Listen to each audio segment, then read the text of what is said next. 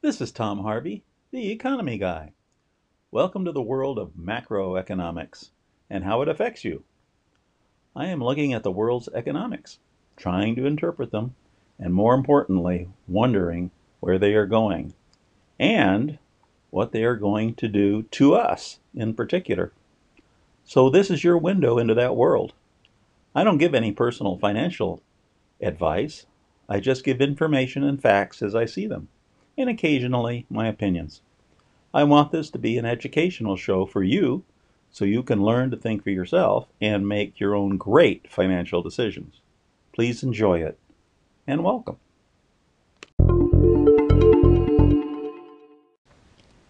It is April 11th, and this is the Economy Guy coming your way. I have 6 segments for you this week. The first one is I just want to talk about war. That should get your attention. Something I watch very closely. Second is we'll cover the markets last week. What happened? Third topic is a single tidbit, a fun one. The fourth is a little bit of history and what's going on in the markets. So a history of markets and markets. That is useful to have, to know your history. The fifth is a what I call a bluebird that came out of and could have been a true market crashing bluebird, but wasn't, and I'll explain why. Came close. It came close. And sixth is our list of precursors and where we're going. That's it. Let's get on with the first segment. And on to segment 1, war. Let's talk about war. In my opinion, since World War II, the U.S. has been in a continuous series of wars punctuated by small periods of peace. And we've kind of been almost a peaceful situation right now, which means it's time for a war if you're in that kind of mood. I don't like it at all. But let's give some background. And the background is Ukraine. There is a group of pro-Russian Ukrainians who have held out in the far eastern, southeastern portion of Ukraine and against the current Ukrainian government and held their territory as being sort of independent and with a lot of military help from Russia. And they've done that since 2014, so that's the last 7 years they've been doing that. In addition, Russia, they annexed the Crimea in Ukraine, which used to be part of the Ukraine, and it's now annexed. It's, I guess, I don't know, it depends whether you want to call it part of Ukraine or part of Russia, but anyway, Russia runs it. And it's starting March of 2014, they took it over. Russia did that because the Black Sea is very important to their Russian Navy, and that's where the Navy base was located, is in the Crimea. In Sevastopol, as a matter of fact. But be that what it may. What's happening now? Well, the Russians apparently have convoys of trucks and using concealed license plates, etc., making their way to the southeastern part of Ukraine. Interesting, right along the border. And the prime minister of the Ukraine has said this is very dangerous and he doesn't like it. And there are 85,000 Russian troops within 6 to 25 miles of the border there. This is me speaking, that's a very high density population of soldiers and is a pretty good sign of an invasion. If you're reading tea leaves and you're doing reconnaissance, that really doesn't look good from a lack of war viewpoint. What else is going on along with this? The United States are flying reconnaissance aircraft over the area. I'm sure they're counting everything they can count on the land.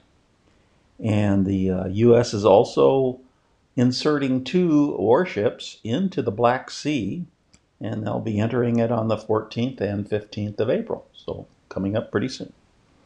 It's a sign of strength from the United States. So the question is, what would the United States do, and or what would NATO do if Russia truly invaded the southeast of Ukraine? What would they do? And no one can answer that. We don't know. Ukraine is not a member of NATO, so no one is required to come to their aid. So it's just the current political leaders would have to make their mind up of what they were going to do or not do. It sounds like an extremely dangerous and potentially explosive situation. Just simply the number of soldiers that close to a border should be a massive red flag to military people. That's the first potential war area. Another, perhaps not as urgent, but still happening, is China. China loves Taiwan, and they think they've owned Taiwan forever, and the Taiwanese don't. They think they're independent. And they are moving closer and closer to invading Taiwan. And what do? Well, they are flying their fighter aircraft within Taiwanese airspace, which makes the Taiwanese very angry and nervous. And they are floating their Chinese Navy close to the Taiwanese island and between Taiwan and the mainland of China. They certainly have made a lot of plans on how to invade Taiwan. The Taiwanese are fully aware of those plans and are making their own plans for their defense. That's it for the first segment. Let's not have any wars. On to the second segment. And on to segment 2, the wrap up of last week's markets. What really happened last week? First of all, to put it in context, I've been stating for a while that the United States economy is strong and is getting stronger by the week as more and more states loosen up on the COVID restrictions that they've had. And that is showing up in the various numbers that are coming up. So let's see what happened to the markets. The Dow Jones ended at 33,800, which was up over 600 points. A massive move, a very big move for the stock market going up. The 10-year ended at 1.666.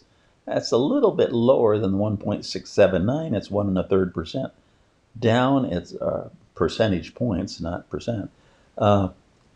Basically a sideways move. I think that the 10-year is still resting, and from its massive surge up, I'd be bold enough to say I expect it to go up sometime in the near future again.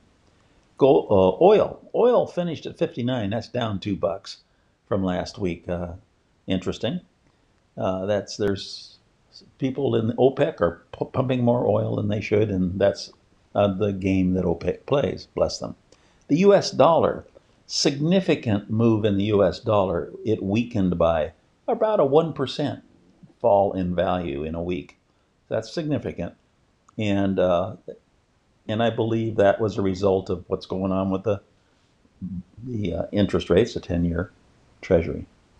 So that was fun to watch that happen.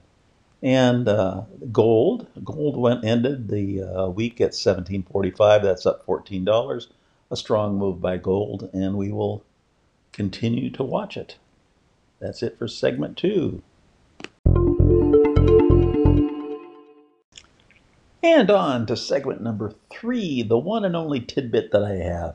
I'm going to talk about Bitcoin. What is Bitcoin? Bitcoin is a solution to an equation. If you want to look at it that way, it's a simple-minded way of thinking about it. And there are multiple solutions to this one equation. Each solution is a Bitcoin. And people are continuing to look for new solutions because Bitcoin is worth a lot of money, over $50,000. You find this magic number, you have $50,000 in your hand. And how do you find it? Well, you have to be looking for it inside a bunch of computers because it takes a lot of computing power to do this. And here's the tidbit information. Guess how much electricity is being used for by people looking for Bitcoin solutions around the globe, all over the place. The answer is more than the entire nation of Sweden is using for electricity. That should give you a pause for thought. Everyone out there who thinks about electricity should pause and consider Bitcoin for a second, its use of electricity. That's it for the tidbit this week. And on to segment 4.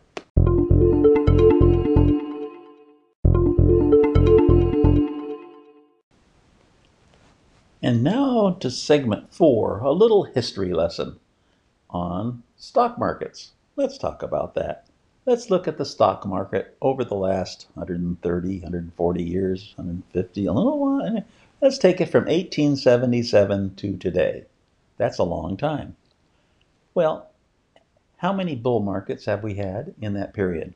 The answer is we're in our 5th bull market.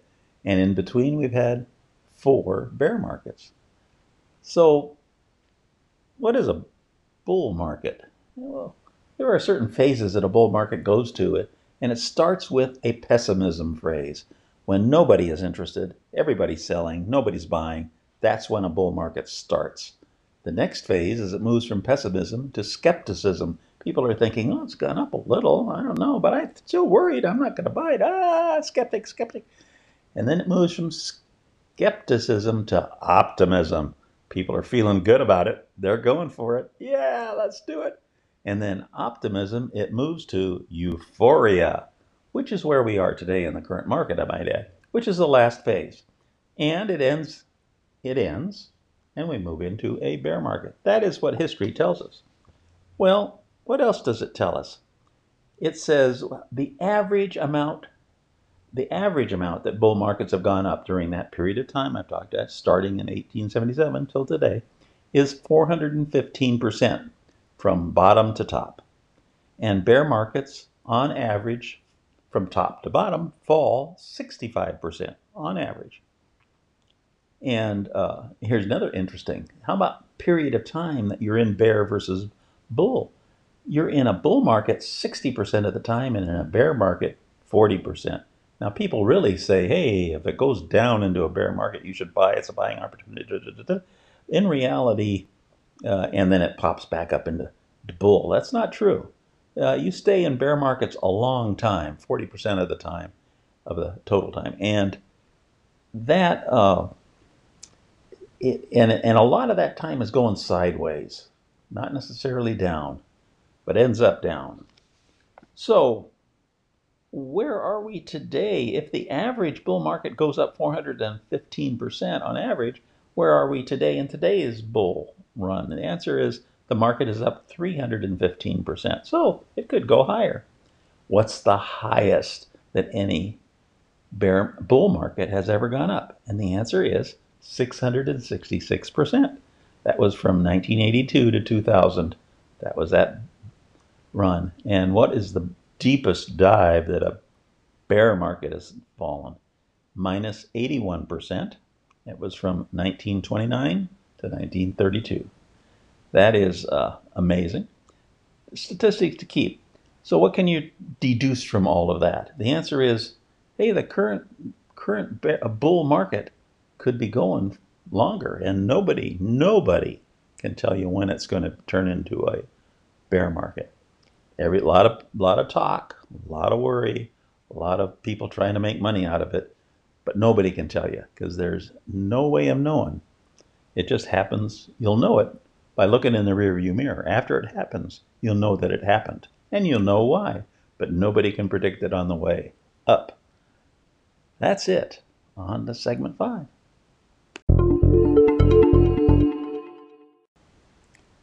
And on to segment 5. This is about a bluebird that happened last week, or the week before, in fact, and hasn't hit too much news out there. I don't think it's been. Have you heard about this? Have you heard about Archegos Capital? It is a fund.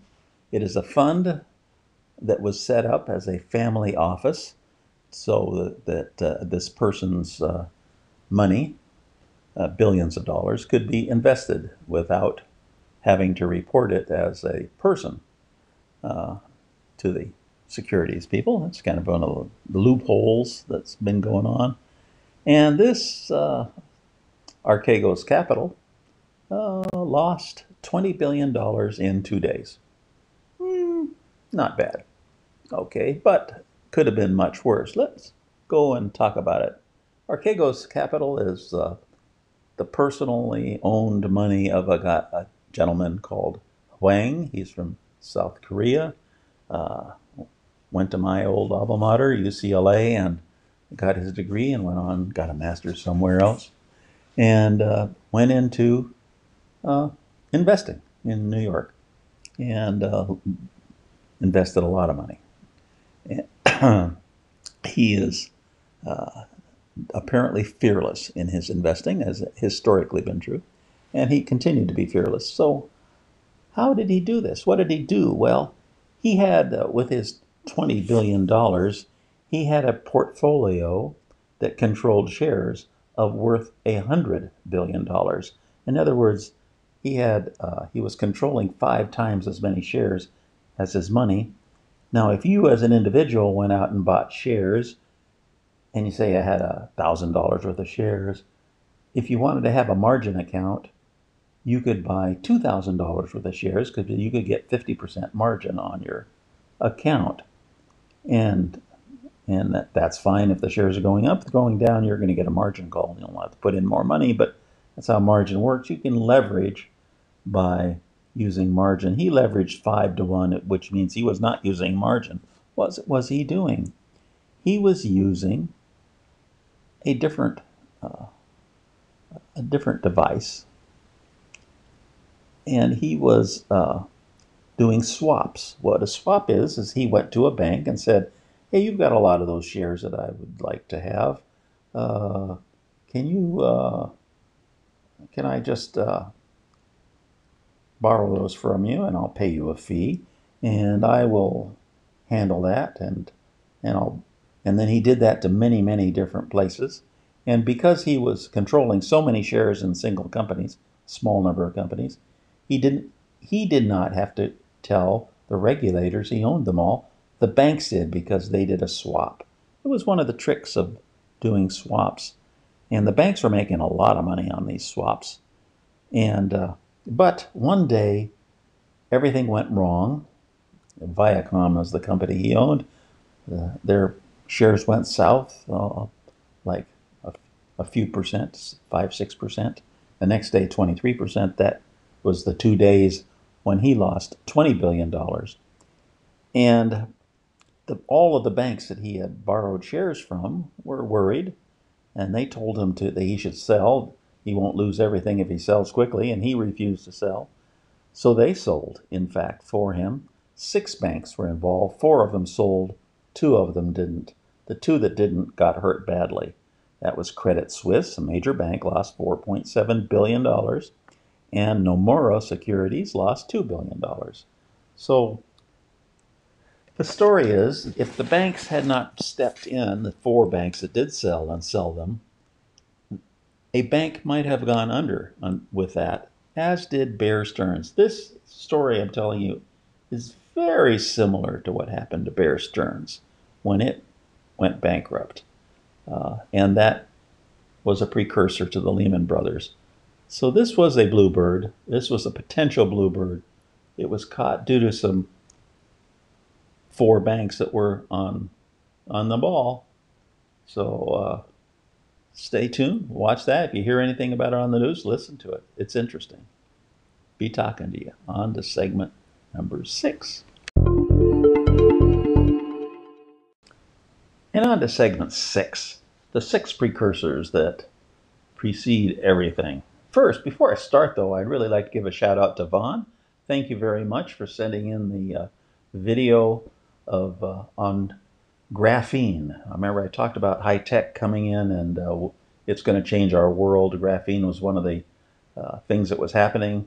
Vaughn sent me a fabulous video that explains how many industries are using it and how they're using it, many of which are Israeli. That surprised me. Israeli companies there. A lot of U.S. companies involved too. Anyone that's interested in it, send me a note. I'd be glad to pass on that video link to you. Now, the 6 precursors. First is the 10-year Treasury. Went sideways again for 3 weeks. We're looking for an increasing Treasury rate, which would cause the Fed to change their policy and the market to crash. A pretty sure bet. It had been going up strongly, but for the last 3 weeks, it's been going sideways. And so be it. I think it's taking a pause, and we're seeing what's happening. I don't see anything other than the pause of a market after a huge run-up. The second precursor is the high-yield bonds.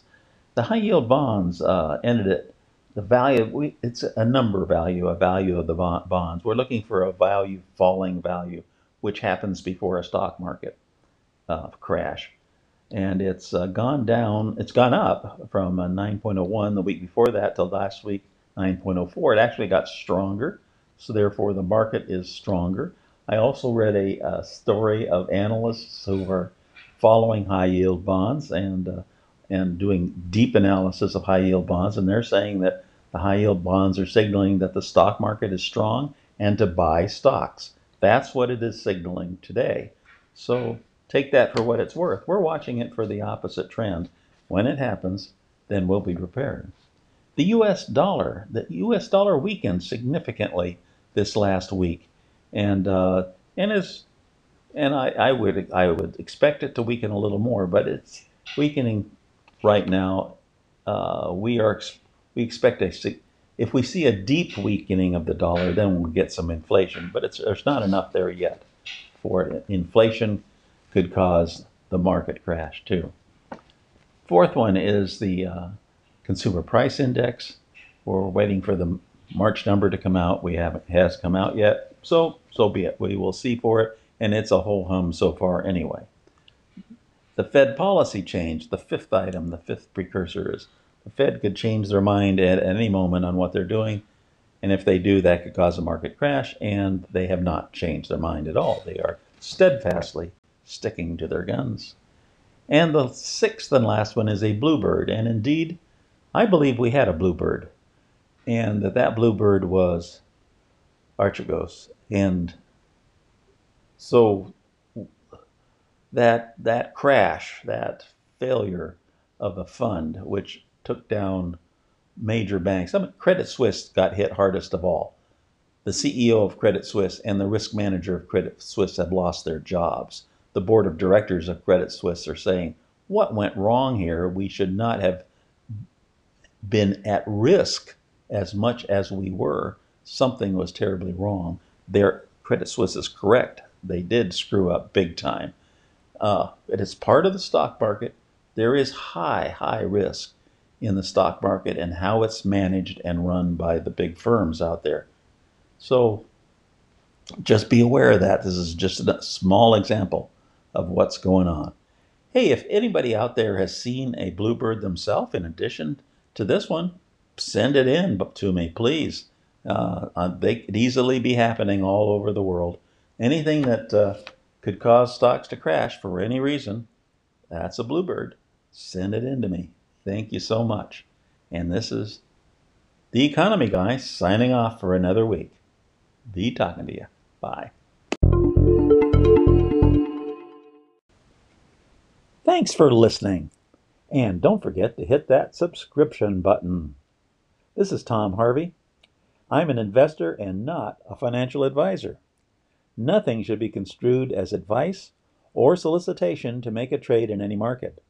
And I disclaim any responsibility for any negative effect of decisions made by the listeners.